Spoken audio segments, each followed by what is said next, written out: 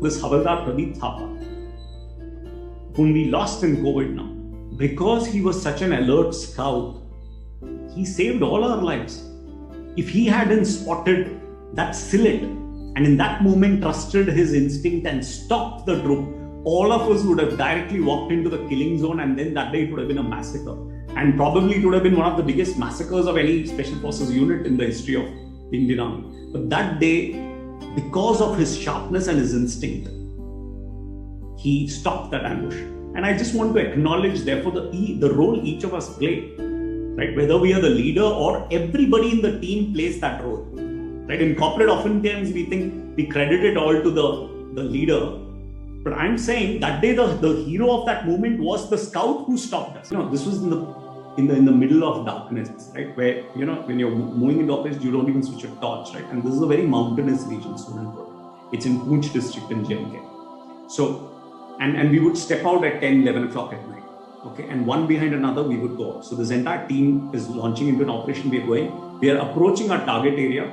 And I mean, the cameras there, I'd show this. This is like a fall, right? Or like a cliff. And this is like a mountain and a cliff, right? Okay, on this side, you could just simply fall, okay? And mountain, and there are very thin tracks that you're walking on, okay? Very thin tracks that you're walking on. So we had crossed the village, we had come, and then there was a turning, right?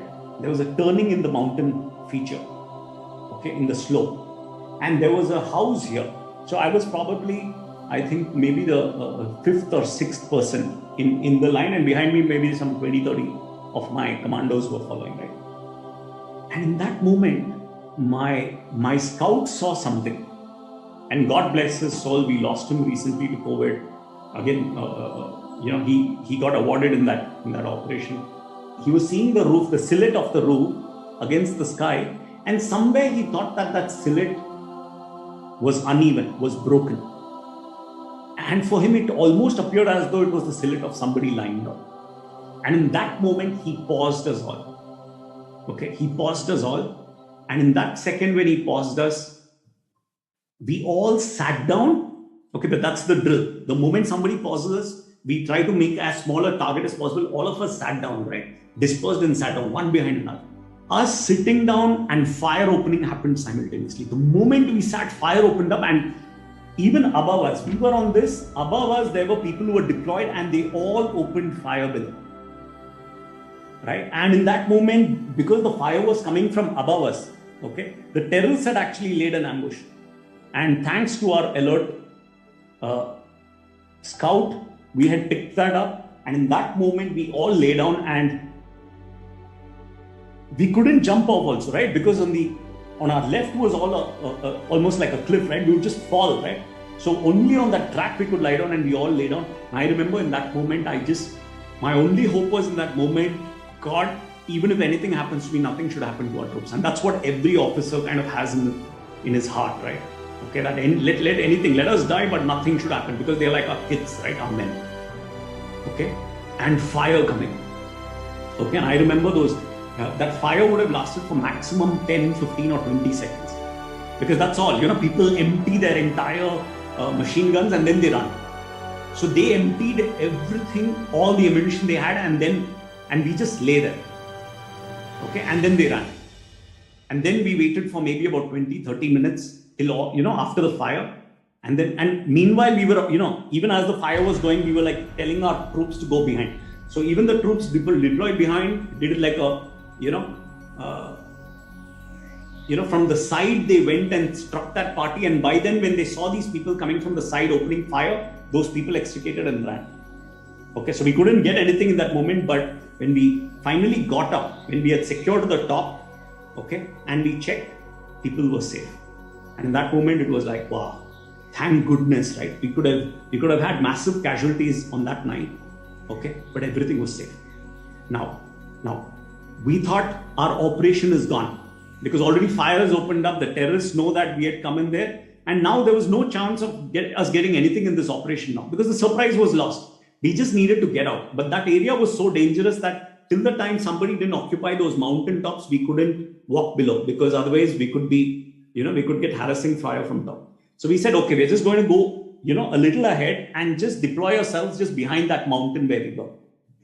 Okay, so we will just go around the corner and deploy, right? So we went around the corner, the ambush happened here, we went around the corner and we deployed over here. There was a stream coming down, we deployed on both sides and we got into the bushes and we hid. Okay, and that's all we did. And we thought we were waiting for daylight. Once the daylight comes, the local Rashtra Rifle units, we would get one of them to occupy the top, and as special forces, we would deal them. Okay. And as it became morning, what we started noticing was right on top of the mountain below which we were deployed, we could spot a few men with weapons. And when we saw through binoculars, we realized those were the terrorists.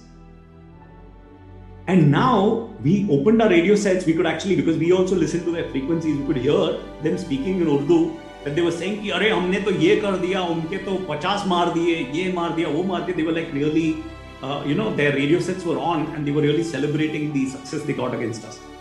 And now they sent a couple of their commanders below to check how many people are dead and how much of blood is spilled.